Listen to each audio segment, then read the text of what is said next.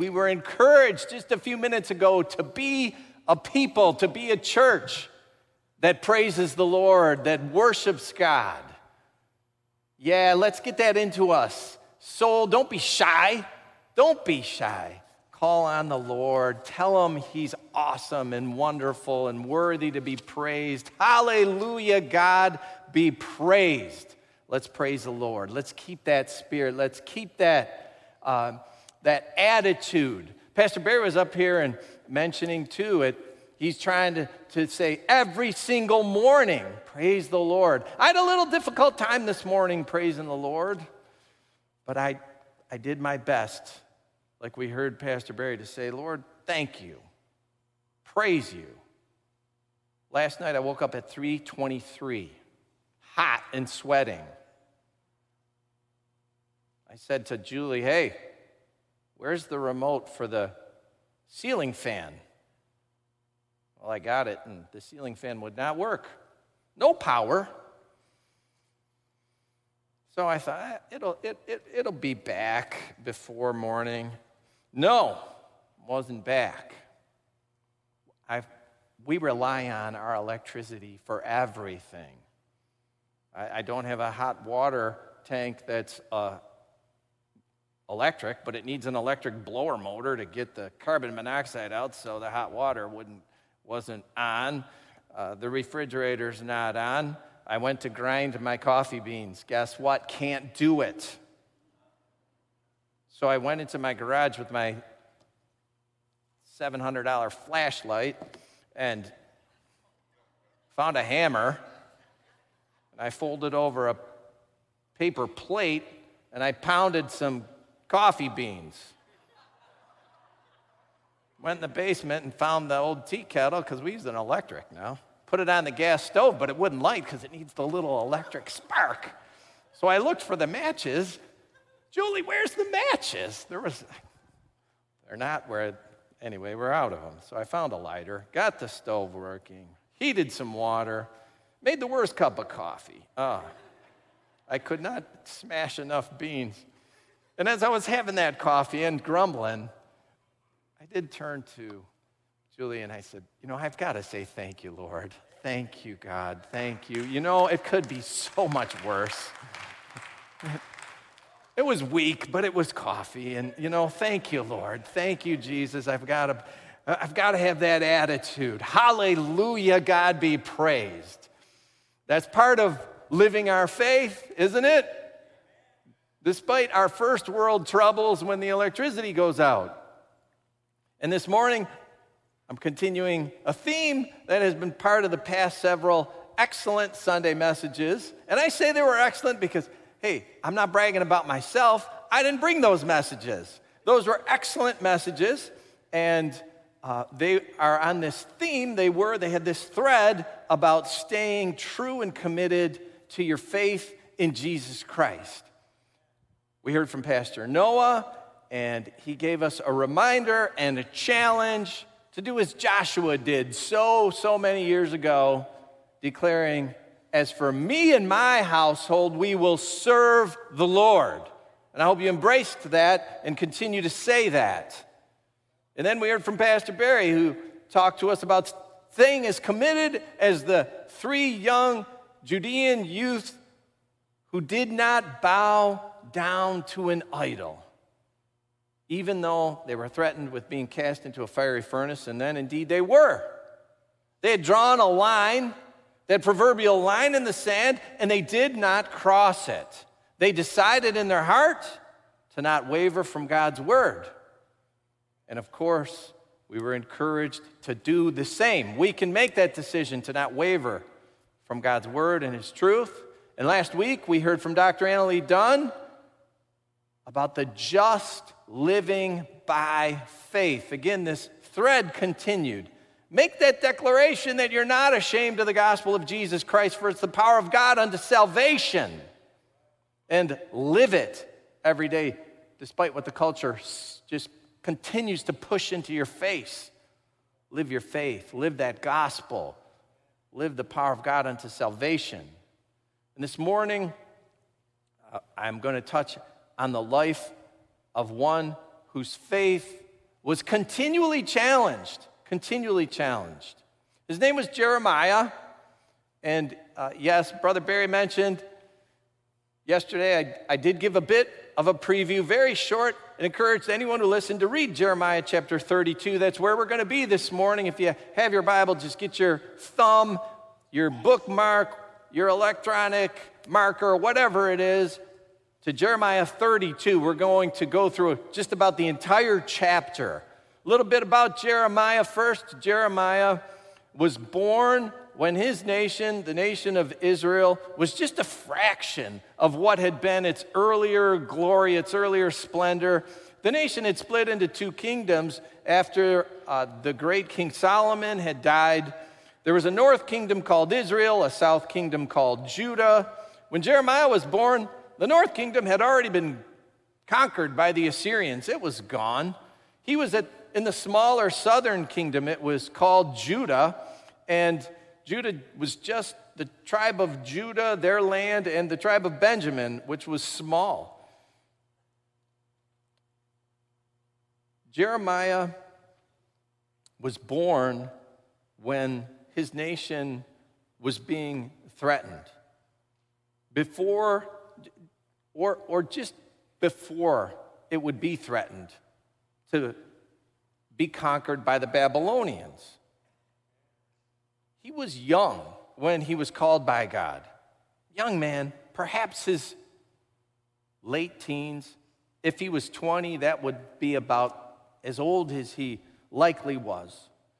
And the king of Judah at the time of Jeremiah's calling by God, it was King Josiah.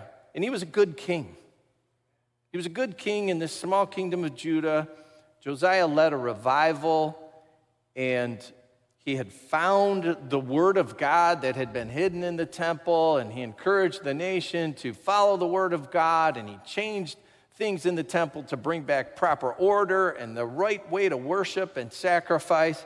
But it was a short-lived revival. Depravity turned very quickly after Josiah died, and he brought this revival late in his reign. He was 18 years in his reign before he really caught on to everything that God was about, and he had found the Word of God. So it was just maybe 10 years. And then it was turning back to the evil ways. The kings, the priests, the officials, the people, they turned against Jeremiah. Jeremiah had been called at a very young age to be a prophet for God. He lived through this short revival time, but he was prophesying that the nation was going to fall, and the people didn't like it, the kings didn't like it, the priests. They turned against him. One time he was beaten, he was put in stocks. He was living a hard life. I thought smashing coffee beans for a cup of coffee was bad. This guy was getting beaten because he was bringing God's word. They put him in stocks. Even though he was from a family of priests, the priests turned against him and wanted him dead. The false prophets of the nation wanted him dead. Jeremiah had prophesied through the last 5 kings of Judah, and he saw the nation fall. He saw much trouble, but nevertheless, he was a man who could say what we sung in song this morning: all my life you have been faithful. Jeremiah was termed the weeping prophet because of all the trouble that he lived through. He wrote the book of Lamentations. A lament, it's a dirge. It's a really sad story. He wrote Lamentations, and it is a sad story if you read it. It's really just the guy pouring out his heart. But in the middle of the book of Lamentations, Jeremiah was the one that wrote, "The steadfast love of the Lord never ceases. His mercies are new every morning. Great is your faithfulness." I didn't have that in my notes, but I thought it was such a great encouragement hearing that song this morning. All my life you've been faithful. Can you say that even though you might have had some trouble? Think about a guy like Jeremiah. He's in his teens or 20s, and he's likely going to become a priest. God calls him to be a prophet, and his life turns into this just rejection and abuse and being beaten and put in stocks, even imprisoned. And yet he could say, the steadfast love of the Lord never ceases. His mercies never come to an end. They're new every morning. Great is your faithfulness, God. And then he went on to write, the Lord is my portion, therefore I will have hope. Right? I hope you have hope this morning, regardless of what might be life. Jeremiah lived through it. He was mocked by kings, imprisoned. When we get to the 32nd chapter of the book of Jeremiah, Jeremiah's about 39 years into his ministry now. And the Babylonian king, Nebuchadnezzar, he's been to Judah twice now to invade. The first invasion, he had harvested the best and the brightest, like Daniel and his friends, Hananiah and Mishael and Azariah, who we heard about when Pastor Barry preached. They were renamed Shadrach, Meshach, and Abednego. Pastor Barry spoke of their line in the sand, saying, live by faith. They were living by faith. The second invasion of Nebuchadnezzar, he captured the strong and the able-bodied people like Ezekiel. Took those people to the outskirts of Babylon, made them canal diggers to work irrigation for the city. Now, at the time of the 32nd chapter of the book of Jeremiah, Jeremiah is detailed. We know the time because he writes the times. He tells us at the opening of the 32nd chapter, it's the 10th year of Zedekiah, king of Judah. It's the 18th year of Nebuchadnezzar, king of Babylon. We know the time. We know the point in history. It was less than a year before Jerusalem was going to utterly fall completely and the complete nation of Judah would be gone. Their fall was imminent. Let's read the first 3 verses of Jeremiah 32. It introduces it and lets us know. Jeremiah 32, verse 1 through 3, it says, this is the word that came to Jeremiah from the Lord in the 10th year of Zedekiah, king of Judah, which was the 18th year of Nebuchadnezzar. The army of the king of Babylon was then besieging Jerusalem, and Jeremiah the prophet was confined in the courtyard of the guard in the royal palace of Judah. Now Zedekiah, king of Judah, had imprisoned him there, saying, why do you prophesy as you do? You say, this is what the Lord says, I'm about to give this city into the hands of the king of Babylon, and he will capture it. And the king went on it. He just ridiculed Jeremiah about why would you be giving us this message of doom and gloom? Well, the city was being attacked now for the 3rd time. Nebuchadnezzar had come. He was laying siege to the city, surrounding it, cutting off supply lines, keeping the food out, keeping supplies out. And he'd soon be building ramps to get over the walls of Jerusalem and totally raze the city. But the king of Judah wouldn't hear any of it. King Zedekiah, he stubbornly refused to hear the word of God from Jeremiah, the true prophet. He would not hear that the city would be defeated and the nation would fall. And he complained about Jeremiah's prophecies, and he had him confined right outside the palace guard in their courtyard so that he could not spread his message of doom and gloom. And it was there where Jeremiah was confined and he was sequestered by the king's guard that the Lord came to him and the Lord spoke to him. And the Lord gave Jeremiah a really strange task. Chapter 32, verses 6 to 15. Jeremiah said, the word of the Lord came to me. Hanamel, son of Shallum, your uncle, is going to come to you and say, buy my field at Anathoth, because as nearest relative, it is your right and duty to buy it. So this is Jeremiah's cousin. God says, your cousin is coming from Anathoth. And that was Jeremiah's hometown. It was a town of priests. Your cousin's going to come and say, buy my land. Verse 8, then, just as the Lord had said, my cousin Hanamel came to me in the courtyard of the guard and said, buy my field at Anathoth in the territory of Benjamin, since it is your right to redeem it and possess it, buy it for yourself. I knew that this was the word of the Lord, so I bought the field at Anathoth from my cousin Hanamel and weighed out for him 17 shekels of silver. I signed and sealed the deed. had it witnessed, weighed out the silver on the scales. I took the deed of purchase, the sealed copy containing the terms and conditions, as well as the unsealed copy. And I gave this deed to Baruch, son of Neriah, the son of Maaseiah, in the presence of my cousin Hanamel and of the witnesses who had signed the deed and of all the Jews sitting in the courtyard of the guard. In their presence, I gave Baruch these instructions. This is what the Lord Almighty, the God of Israel, says. Take these documents, both the sealed and the unsealed copies of the deed of the purchase, and put them in a clay jar so they will last a long time. For this is what the Lord Almighty, the God of Israel, says. Houses, fields, and vineyards will again be bought in this land. Now, this was really an odd, strange request of the Lord, even though it seems Jeremiah had some understanding of what it was all about. But God had come and told him, buy your cousin's land. Seriously, that's an odd request. The nation is about to fall. The capital city of Jerusalem is surrounded by the enemy. They've already besieged it. They've already cut off supplies. They're going to be setting up the ramps to take over the city. Jeremiah knows this. He has been preaching this for nearly a 40-year prophetic career. He's been saying Judah's going to fall. Judah will fall. And now it's evident. Time's running out.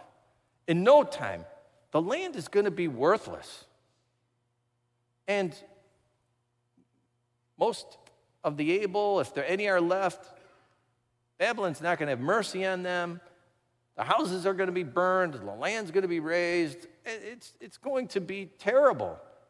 I would say it's really going to be bad for the real estate market. It's like going to be non-existent.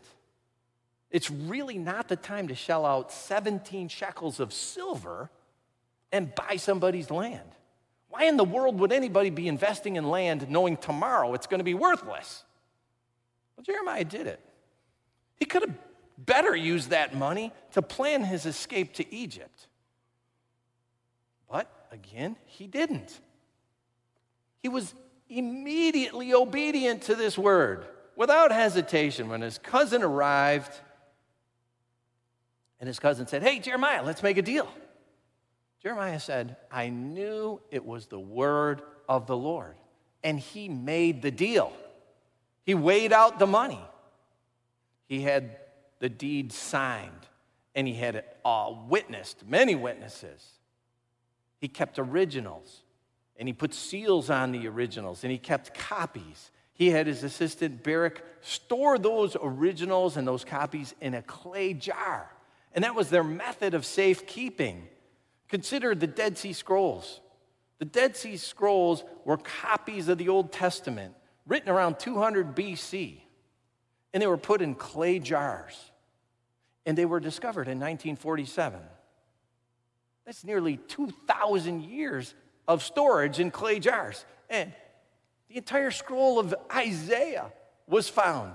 And it's on display in the museum in Israel. So the clay system really wasn't a bad system of safekeeping. And Jeremiah used it. Immediately bought the land, sealed the deeds, then had them safeguarded. Now, what is it that we might instantly take away from this narrative? One, a key characteristic of living by faith, a key characteristic is obedience. Obedience to the word of God. Obedience when it makes no sense at all. It was the worst possible financial thing for Jeremiah to do. Invest in real estate. It's foolish. But he knew it was the word of God. And since it was the word of the Lord, he did it. And he did it without hesitation. To say that the word of God doesn't make any sense, well, it's often an excuse. It's an excuse to ignore the word of God. Well, it just doesn't make sense.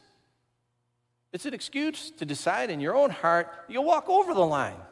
You'll walk beyond the line of Scripture, the line of Scripture that says stop right here. But it doesn't make sense, Lord, so I'll just keep on going. On more than one occasion, I've counseled people who have been living together outside the bounds of marriage. So I ask, why are you doing this? Simple question, why won't you get married? And I've received this answer, it doesn't make sense. I will lose my child support. I've heard this too. It doesn't make sense. The tuition grant for my child will be lost. Most often in this situation, it just doesn't make sense for our finances. So marriage is going to wait. We can't follow God's word. Guess what? Because it doesn't make sense. I was walking down the back hall here one day a good number of years ago. And there was a couple sitting there. They just didn't look very happy. And a very seasoned Christian, I will call a Jeremiah, came walking by. This was a person, 40 years or more a Christian, had seen good times, had seen hard times, but had yet been a faithful follower of Jesus Christ. This was a person who I could say has taken hold of what we've heard for the past several messages, a person who is living by faith. And I witnessed this Jeremiah come up to this sort of sad-looking couple and say, hey, you don't look so happy. What's troubling you? And the wife responded, she said, oh, we're having some issues. Work is slow, and we've been struggling with bills, and we've been struggling with the finances. And this Jeremiah, without missing a beat, said, you stopped tithing. And the woman responded very honestly and said, yeah, it's been some time. We just can't afford it. Well, then Jeremiah sat down next to this couple and started to explain some things. And that's about all I heard of this conversation. But in the weeks and a few months to follow, I saw this couple smiling more. And one day I asked, how are you doing? And I heard the testimony. I heard the story about how on that day, when they were asked, are you tithing or have you stopped? They said, we've stopped. And they were counseled to put the Lord first. Put the Lord first. And they renewed their commitment to following the Word of God. And things began to turn in their life. Work started picking back up. They found ways to eliminate some costs.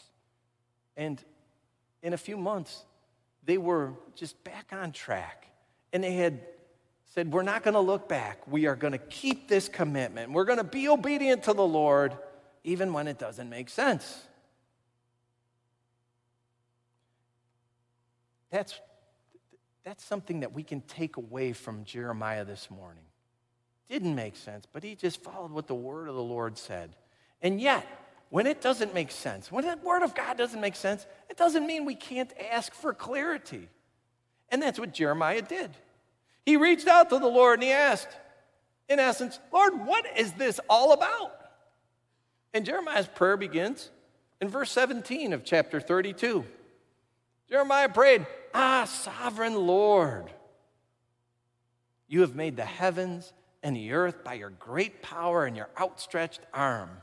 Nothing is too hard for you. And Jeremiah's prayer went on. He said, Lord, you performed so many great signs and wonders, and you've saved us from the Egyptians, and you gave Israel all this land, and you helped us to keep it, and you prospered us. But now, Lord, Jerusalem is going to fall. And let's read the final words of Jeremiah's prayer. It's verses 24 and 25. See how the siege ramps are built up to take the city.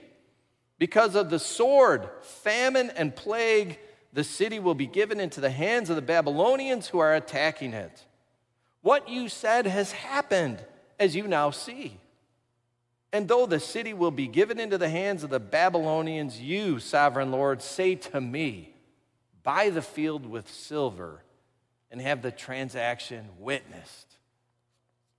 And that's the end of Jeremiah's prayer. In essence, I see him saying, Lord, why? The city's going to fall, Lord, the nation's going to fall. Why did you have me buy this field with the silver? And why did you have to have the transaction witnessed? None of it made sense. Well, the good news is we are not left hanging. The remainder of this chapter is, in essence, the explanation from God and a follow-up from Jeremiah. God answered, and he explained it thoroughly to Jeremiah, and we should take notice. Jeremiah 32, verses 26 to 28. Then the word of the Lord came to Jeremiah. I am the Lord, the God of all mankind. Is anything too hard for me? He asked the question to the statement Jeremiah had made. Is anything too hard for me? Therefore, this is what the Lord says. I'm about to give this city into the hands of the Babylonians and to Nebuchadnezzar, king of Babylon, who will capture it. Jeremiah had begun his prayer saying, Lord, nothing's too difficult for you. But it seemed his faith was being pressed a little. That happens to us. Even when we're doing our best, we're making our best efforts to live by faith, and we're declaring, Lord, there's nothing too difficult for you. We can still be pressed. We can still be asking the Lord questions. And God responded, Jeremiah, nothing is too difficult for me. Listen, Jeremiah, the city is going to fall to Nebuchadnezzar. And then the Lord went on in great detail. The city's going to fall. It's going to be burned. All the houses are going to be burned. The temple's going to get destroyed. The Lord detailed all the evil that the people were doing and the reasons why this was going to come. But he also said, I will restore. I will bring the people back. And let's read the final words of the Lord's response to Jeremiah. Jeremiah 32, verses 40 to 44. The Lord speaking, I will make an everlasting covenant with them. I will never stop doing good to them.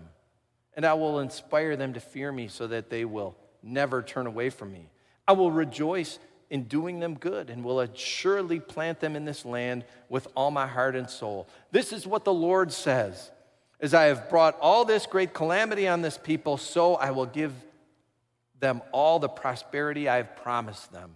Once more, fields will be bought in this land of which you say, it is a desolate waste without people or animals, for it has been given into the hands of the Babylonians. Fields will be bought for silver, deeds will be signed and sealed and witnessed in the territory of Benjamin, in the villages around Jerusalem, in the towns of Judah, and in the towns of the hill country, of the western foothills, and of the Negev, because I will restore their fortunes, declares the Lord. Now that's an amazing promise. Jeremiah, you bought the land. You bought it. You made a very foolish financial investment. It made no sense whatsoever. But it's a sign, Jeremiah, it's a sign that once more fields will be bought. Once more, there will be deeds signed and sealed, and they will be witnessed. And that came to pass. That came to pass. God did restore the people from Babylon to Jerusalem. The city was rebuilt. The walls were restored. The temple of God was reconstructed and dedicated again. Jeremiah had put his signed and sealed deed in a safe place, a secure place. And it was a sign of the safe and the secure promise of God. This parchment scroll, it could last 2,000 years in a jar of clay. We know that. We have proof of that. God said to Jeremiah, something even better, something that's going to last more than 2,000 years, something that's going to last forever. I will make an everlasting covenant with them. And that everlasting covenant is forever. It's never fading. It's never ending. It's never corrupting. It's always reliable. It's perpetually preserved, and it's the promise of God. And that everlasting covenant is none other than Jesus Christ. Jesus is the everlasting covenant. Yes, the temple was rebuilt. It was rebuilt. And yes, sacrifice was restored. Sacrifice was necessary, and it was still necessary for a time. And although the people were restored to Judah and they had turned from their idol-worshiping ways, they were still not perfect. They still continued to sin. They still needed sacrifice. It was still necessary because of sin. But Jesus Christ, he came to earth. He was the one and the only perfect and final sacrifice. Jesus gave his life to remove forever the necessity of sacrifice. God the Father received that offering. He received that offering and that sacrifice that Jesus Christ made as the final and the complete sacrifice for sin. And by Jesus, the everlasting covenant spoken of by God to Jeremiah, it was perpetually established, the everlasting covenant. For Jeremiah, the safest, most secure place was a jar of clay, stowed away in a cave perhaps. What's your most safe place? Is it a safe in your house or your garage, some 4-bolt safe that's digital and biometric or something like that? Is that your safest place? The covenant of Jesus Christ is safer, and it's more secure, and it's preserved forever. It will never, ever be lost. It'll never expire. And God saw fit to deposit that signed and sealed deed, if you will, that everlasting covenant.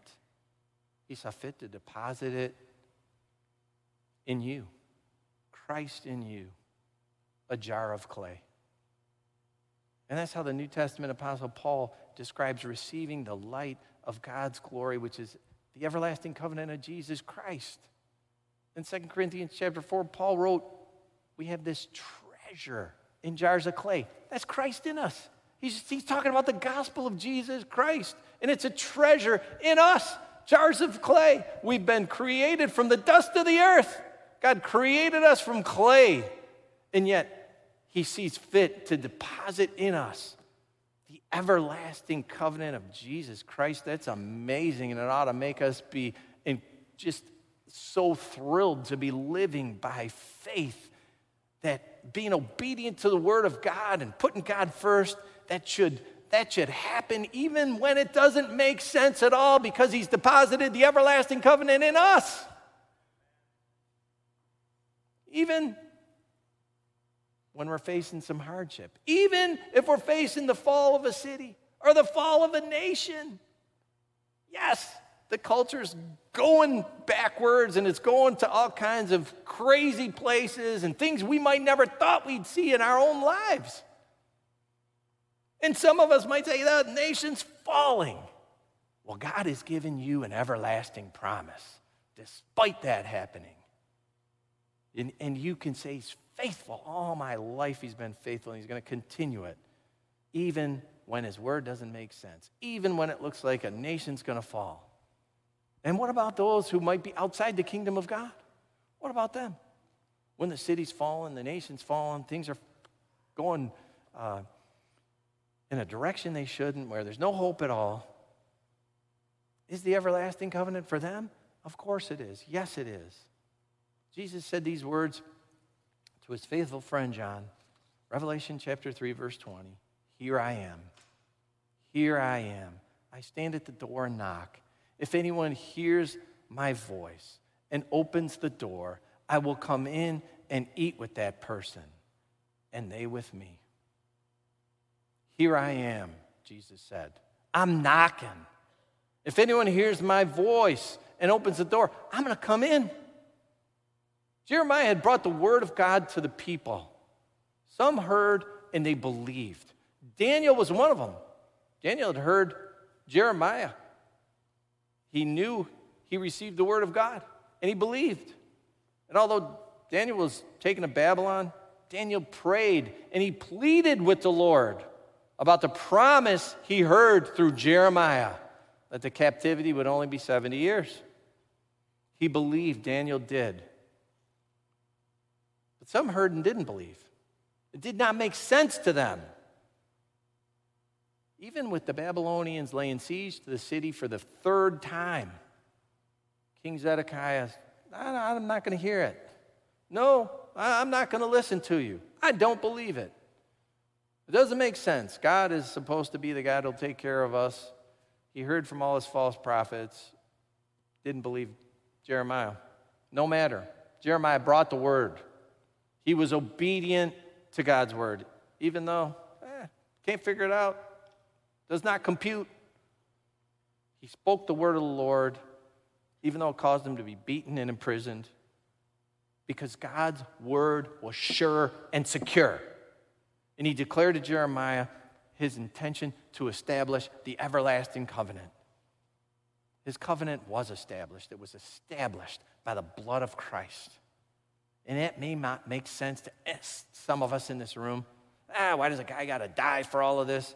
It might not make sense that God wanted to have sin atoned by sacrifice that required blood. You might need some clarification on it. You might need to ask some questions about it. But it's a promise. It's a promise that has been preserved, and it's as sure today as me standing here talking to you. The everlasting covenant of Jesus Christ. And God wants to deposit that into you, a jar of clay. He does. There's no doubt about it. If you've never opened that door of your heart to Jesus Christ, he's saying to you right now, he's saying, I'm here. I'm here. Jesus is saying, I'm knocking. I am the everlasting covenant for you. I will forgive all of your sins. Wow, that just doesn't make sense. But if you open the door and if you receive the forgiveness, I'm going to come in and be with you. I will fill your jar of clay. Can you find faith to believe that? No, you might say no. You don't know my sins. You don't know what I've done. You don't know all that's behind me. I could never be completely forgiven. My slate could never completely be wiped clean. I want to let you know, God said this: there is nothing too difficult for me. Some of us have been there. Oh, our wrongs are too many. Our sins are too great. That idea of forgiveness and Jesus gave his life, it sounds great. I'm too bad off. Some of us in here thought that. But we came to realize the truth. Nothing is too difficult for God. He can forgive. Even sins we're too ashamed to even verbalize. If you ask with sincerity to repent and turn from that sin, it is not too difficult for the Lord God Almighty to grant that forgiveness and bestow upon you that everlasting covenant. He wants to. He desires to. He's already made atonement for you by the life of Christ. And he's saying right now, I'm knocking. I want to come in. I want to give you the signed, sealed deed of everlasting life and put it right there in your jar. Will you let him in today? Will you let him in? Consider that. Consider that as we take time to just prepare ourselves for communion. If that's something that you've never done. And if it's something that even you need to be encouraged in as a Christian. Encouraged that through your difficult, tough times, there's nothing too difficult for God. His promise is preserved. It'll never go away. Great is his faithfulness. His mercies are new every morning. I remind you of what the New Testament Apostle Paul wrote about our time right now, our time of communion. Paul wrote, "For I received from the Lord what I also passed on to you. The Lord Jesus, on the night he was betrayed, took bread. And when he had given thanks, he broke it and said, 'This is my body, which is for you. Do this in remembrance of me.' In the same way, after supper, he took the cup, saying, 'This cup is the new covenant in my blood. Do this whenever you drink it in remembrance of me. For whenever you eat this bread and drink this cup, you proclaim the Lord's death until he comes.'" The Lord's death, his atonement, his life-giving sacrifice to institute that everlasting covenant. You, when we sit down here, you proclaim the Lord's death till he comes. So then, therefore, whoever eats the bread or drinks the cup of the Lord in an unworthy manner will be guilty of sinning against the body and the blood of the Lord. See, this tells us what a huge thing it was that Jesus gave his life. So everyone ought to examine themselves before they eat of the bread and drink from the cup. For those who eat and drink without discerning the body of Christ eat and drink judgment on themselves. That is why many among you are weak and sick, and a number of you have fallen asleep. But if we were more discerning with regard to ourselves, we would not come under such judgment. Well, this is an excellent time to just look inwardly and to check our own selves and ask ourselves, have we been living by faith? Has our household been a household that serves the Lord? Are we crossing the line? Are we stepping away? Are we wavering from Scripture? Are we a Jeremiah who can say, regardless of the situation, there's nothing too difficult for you, God, and believe it? Take time to just look inside right now before we pray over this bread and eat it together. Before I ask a final blessing of the Lord, if there is anyone in this house and you've never really made that commitment to Christ, you've never turned your life over to Him, I encourage you, before you leave, come on up to these altars. There's one that will talk to you, pray with you, explain to you more if you need clarity. If it's still saying, it just doesn't make sense. I don't get it. God would come to earth and die for me. Don't leave until you set that matter straight. He's made a promise that's forever, and it's for you. And we're going to continue to be people that lead lives that are lives of worship. I encourage you to come out this Wednesday. We're going to worship the Lord. We're going to call on the Holy Spirit to be filling people. We're going to be praying for healing. Make it part of your week. Let's pray. Lord, you're an awesome God. Nothing is too difficult for you. You've created the world by your great power and your outstretched arm. There is nothing too difficult for you. Our lives, whatever we have, whatever we're dealing with, God, we just lay them down. Lay it before you, our hearts and our lives. If we need a solution to something, you've got it, because nothing is too difficult for you. Lord, I just ask and pray for every single person in this house, everyone joining online, if they need something that seems too far, out of reach, God, nothing's too difficult for you.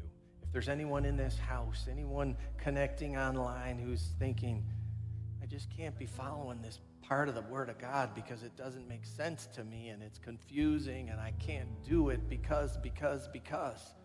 Lord, I pray you'd give them the strength for today to stand up and say, I will do it. I'll be a Jeremiah. I'll do it, even though it doesn't make sense. And I'll praise your name and I'll ask you for clarity, but I'm going to be obedient. God, I pray that blessing on everyone to be obedient followers of Jesus Christ and His Word, being faithful and living by faith. Thank you for it, God. Thank you for it. Thank you. And now raise your hands for the final blessing. Lord, bless your people. Bless them and keep them. Make your face to shine upon them and be gracious unto them. Lift up your countenance upon each one and grant them peace. May the peace of God that passes our complete understanding, may the peace of God that doesn't make any sense at all, keep every heart and mind and soul through our Lord and our Savior, Jesus Christ. Amen. Amen.